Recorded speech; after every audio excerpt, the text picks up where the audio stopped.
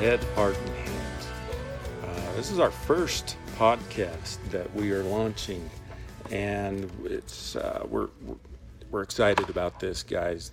Hoping to serve our Novation community well with this. So, first TND podcast, hosted today by myself, Chris Ingalls, and Scott Applegate. Say hey. Hi, everybody. So, in our first 6 episodes of the podcast, we are going to be going through the Apostles' Creed. Have some design, some purpose behind that. But just to kick it off, first thing that we're going to do is just read through the Apostles' Creed. So, Scott, go ahead, man. We believe in God the Father Almighty, maker of heaven and earth. We believe in Jesus Christ, his only Son, our Lord. He was conceived by the power of the Holy Spirit, born of the Virgin Mary. He suffered under Pontius Pilate, was crucified, died, and was buried. He descended to the dead. On the 3rd day he rose again. He ascended into heaven and is seated at the right hand of the Father. He will come again to judge the living and the dead. We believe in the Holy Spirit, Christ's holy church, the communion of the saints, the forgiveness of sins, the resurrection of the body, and the life everlasting. Amen. Cool. So in this first couple of podcasts here in the month of October, we'll be working through just kind of, first of all, an introduction. That might be the first time that you've ever heard the Apostles' Creed, or you may have a grand history with the Apostles' Creed. So the first thing that we're going to do is just walk through and kind of talk about what is a creed and just give us a little background on this. So in introduction, Scott, I mean, what is a creed? Well, before I tell you that, I wanted to tell you the other day I was with Janelle, my wife, and we were walking into a Kohl's, store, and we had been driving, and we were talking about the Apostles' Creed, and we were quoting our versions of how we knew it, and she was quoting the Catholic version that she grew up with, and it was like expanded from what I remember in my nominal Lutheran upbringing, and since becoming a Christian over the last 25 years, I've memorized it the way that I read it just a minute ago. And it's kind of funny, we walked into the store and it looked like they had sold all their furniture, and the lady, we said, "What's going on here?" And she said, "Oh, you didn't read the sign, that we're moving?" And I said, "Oh, we were too busy quoting the Apostles' Creed." And we had a little laugh, and she said, "Oh, go ahead, then I forgive you for that," or whatever. But when you talk about the creed and what is a creed, it makes me think of probably people who are listening right now. You said maybe this is the first time somebody's ever even heard of that. It could also mean somebody's listening to it and going, that reminds me of boring catechism in a denominational church or whatever. I remember the time you and I led a team over to Scotland many years ago, and we were in the Church of Scotland, and they were reading liturgy and written prayers and the Apostles' Creed. And I remember you and I were moved, we just, that's to know that I am connected to something historically that goes so close to the time of Christ and the apostles, of a written summary, that moved me. But there's other people that aren't moved by that. I think you've used the language before that maybe people have felt oppressed, or they felt like it's just a burden or whatever. But the truth of the matter, regardless of what your experience with the creed is, and this is why this is important, the word creed comes from the Latin word credo, which simply means I believe, and then it's a summary of beliefs. It's a summary of the gospel, and that's why it's so important. And as we're going to talk about quite a bit on this podcast, what truly unites us as believers, and what directs our faith. Creeds go early in the scriptures. The Apostle Paul, in several of his letters to the churches, had creeds. 1 Corinthians 15 is a creed. Philippians chapter 2, part of that's a creed. And I'll just read from Ephesians chapter 4 This is an early creed of the early church. Ephesians 4, verse 4. There is one body and one spirit, just as you were called, in one hope of your calling. One Lord, one faith, one baptism, one God and Father of all, who is over all and through all and in all. And if he was from the South, he would say, in all y'all, right? But Paul wasn't. He was from South Damascus or something like that. But anyway, South Tarsus, don't get me wrong there. But yeah, it's a statement of faith that guides us. Yeah. And I think bringing up the statement of faith is good. Yeah, what is a creed? It is just a simple, concise way to clearly say what we believe. And here at Novation, where we say, our community is a place that you can belong before you believe. Well, belonging is important. Connection with others is important. But when it comes time to say, well, what do we believe? The Apostles' Creed is a simple, concise, and well-founded. It is throughout churches, throughout time. Even in our modern day expressions of our different kind of denominations, non-denominational, not just the majority, but a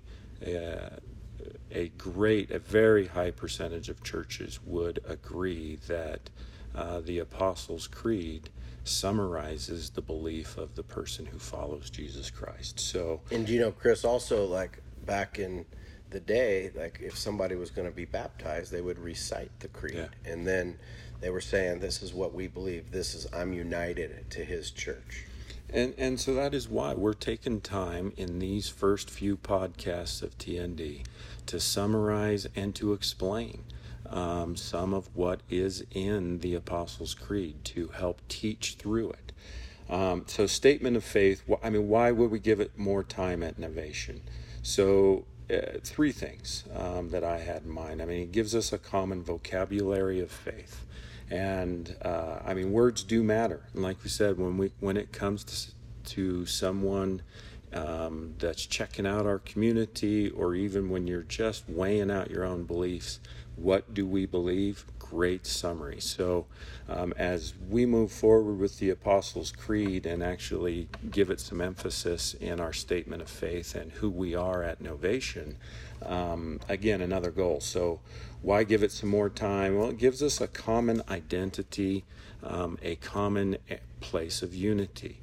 One of the things that we really appreciate about the Apostles' Creed, when these guys went through in the very, very early church and kind of, codified this or made sure it was written down, they worked through it and they put their stamp of approval on it, more or less.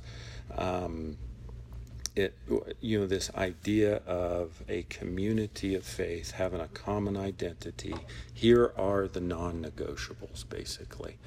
And so when it comes to the Apostles' Creed, those are the most essential pieces of our faith. Those are what define us and what we rally around and build our community around. We like saying it gives us a common unity, but it does not demand a uniformity. This is what I was thinking. We're in football season. So both you and I are Broncos fans, have been for a lot of years, way back watching Elway win a couple of Super Bowls and had some fun with that, even in a ministry context. Think of a Denver Broncos fan. If I really like the retro colors, and I'm saying going back to like the yellow corn colored jerseys or whatever. I wear that jersey. Scott really likes the very modern colors. He wears that jersey. We are still identified. We are still coming together and identified as Broncos fans. The fact that I like the old retro jersey and he likes the new modern jersey doesn't divide us. We still find unity and identity of being a Broncos fan, even though we are diverse. Same thing in our Christian walk. There are plenty of things that come up doctrinally, other areas where this is really important to me. This issue I think is really important, but if it's not one of these essentials outlined in the Apostles' Creed, then we can still be together and enjoy unity and identity together. Go ahead, dude. That's the beauty of the body of Christ, right? I think about Jesus' words in John 17, verse 21. He's praying for his disciples, and he prays that they would be one in unity and love as he and the Father were one. So think about the unity between the Father and the Son. I mean, that's an eternal union. He's praying that his disciples, not just the 12, but he goes on in the text to say, I'm not just praying for them, but those who will believe in the message that the apostles give. So again, back to the apostles' teaching, he's saying there needs to be a unity. And that helps us, the Apostles' Creed helps us distinguish between what's essential to our Christian faith and what's secondary issues, primary and secondary. So many churches, so many believers try to make primary things, try to make secondary things primary things, and when they do, we create a lot of confusion. We create disorder and disunity. When we focus on the Apostles' Creed, which is a summary of apostolic teaching, we make that our primary essential beliefs.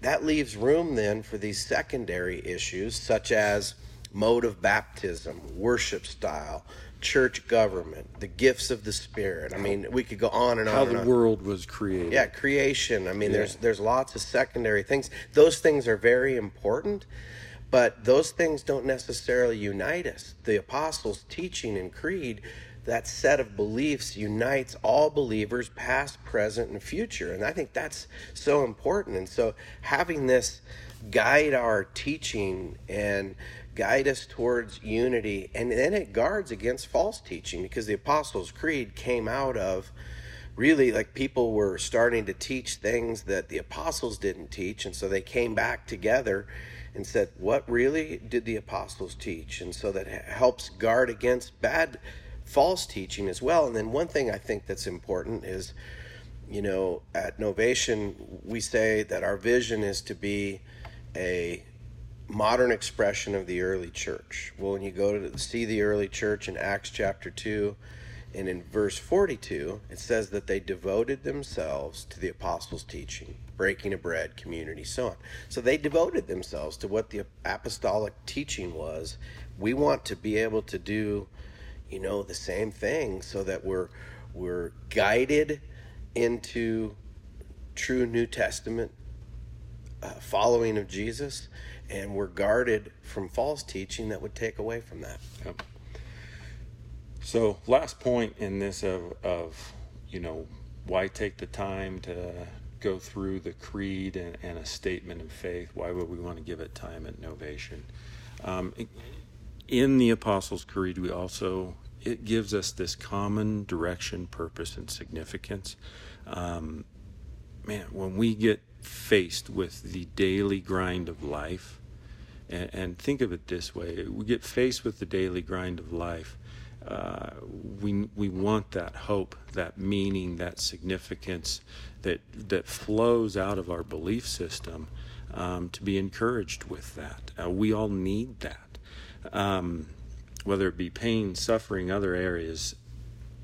In the Apostles' Creed, again, a very quick, concise summary of our faith, that, and instead of pulling out the big book of the Bible, and doing the kind of roulette scripture to find something that's encouraging. No, go to the Apostles' Creed. In there we can find this common purpose, meaning, areas of meaning and significance. So we're not ground down by life. I mean, that is a good practical use of the Apostles' Creed, and why we want to include it at Novation as a statement of what we believe and a statement of our faith. So real quick on that. So why spend time on at Novation? Gives us this common vocabulary. Over the next few podcasts, we're going to be working through every word of the Apostles' Creed and help bring those of you that are listening to this some understanding of what it's saying. Gives us this common unity and identity. We've talked about that. Give us this common direction, purpose. There's some real value in the Apostles' Creed. It's not something that just is thrown out there that here's what we doctrinally and theologically agree with. No, we want it to be practical, serving the people of Novation Church. Dude, you hit on some of these too. The Apostles' Creed is one of the earliest codified creeds, goes back to 200 to 300 years after Christ. So it's a good summary and historical of what the early apostles taught. It's simple, it's concise, it's time-tested, accepted by not just churches that are around our communities today, but through time and history, it's been accepted as a fair summary. And this was, you just touched on this a little bit, dude, but I think it'd be good to wrap up here. The Apostles' Creed, putting it up as a statement of faith, one of our reasons of doing that is it guides our teaching. And also it is a protection against us even misleading people that would be a part of our community. It is a good counterweight for anyone in our community, whether you're just here, you've been around a long time, you are a teacher in some capacity, you've never taught. You have a tool in the Apostles' Creed to keep your teachers and leaders here accountable for teaching what is true, time-tested, concise, all of that stuff we've talked about. So it guides our teaching, and we desire that to be held accountable to that into the future. I like how you've put it before, Chris, that there's an external guard from somebody coming, I guess, from the outside. Yep. To bring something that's a false teaching in, that if it doesn't line up with these essential truths, then we have I'm sorry, somebody brings in a false teaching, sorry, it doesn't line up with this. But also internally, if one of our believers gets off base a little bit, we can bring each other back to how does this line up with this summary of the gospel that predates the church, so to speak, predates the organized church. It's a summary of what the early church believed. I think that's super important for us.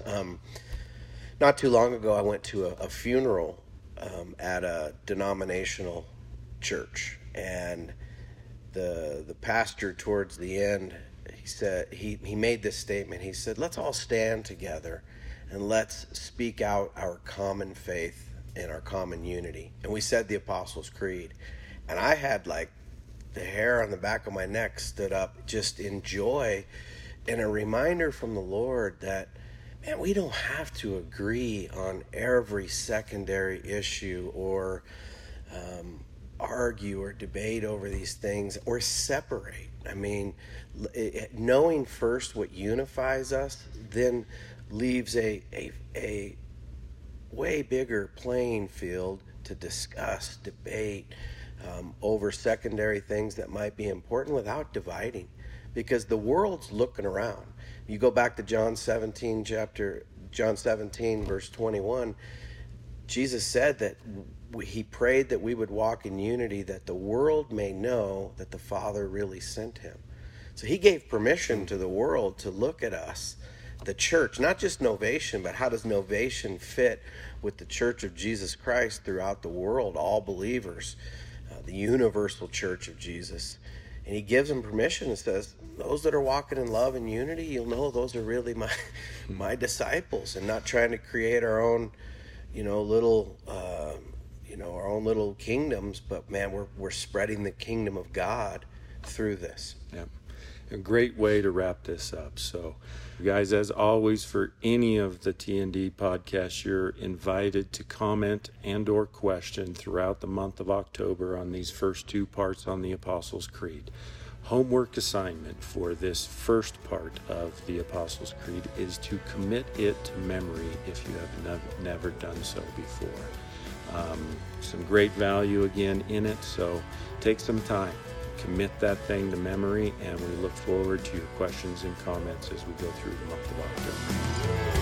Answer me when I call to you, oh God, who declares me